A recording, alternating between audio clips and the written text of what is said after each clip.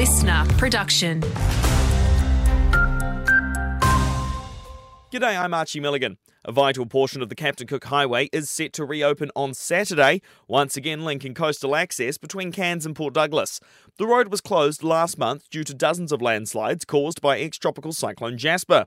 Ross Hodgman from Transport and Main Roads says crews have been working long hours to get things cleared quickly. We had 125 slips on that road. 95 of those have been repaired. We had some major rocks and damage on that road, and that will be cleared to allow traffic through this Saturday. The Palmerston Highway, however, is unlikely to reopen before mid-February. A leading domestic and family violence support service wants to see better training and resources for police officers responding to calls.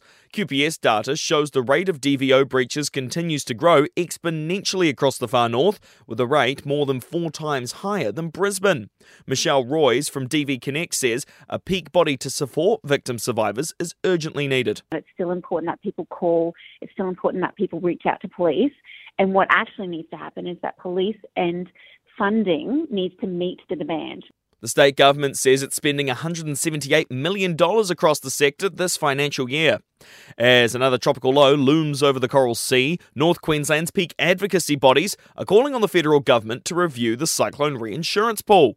Advance Cairns, Townsville Enterprise and the Greater Whitsunday Alliance want to see more support for the region. Townsville Enterprise CEO Claudia Brumsmith says one of the things they'd like to see is an extension of the coverage period from 2 to 7 days. What we know from the 2019 floods, but also from now the Jasper cyclone up in Cairns and Port Douglas, is that the majority of damage is actually post that 48-hour window.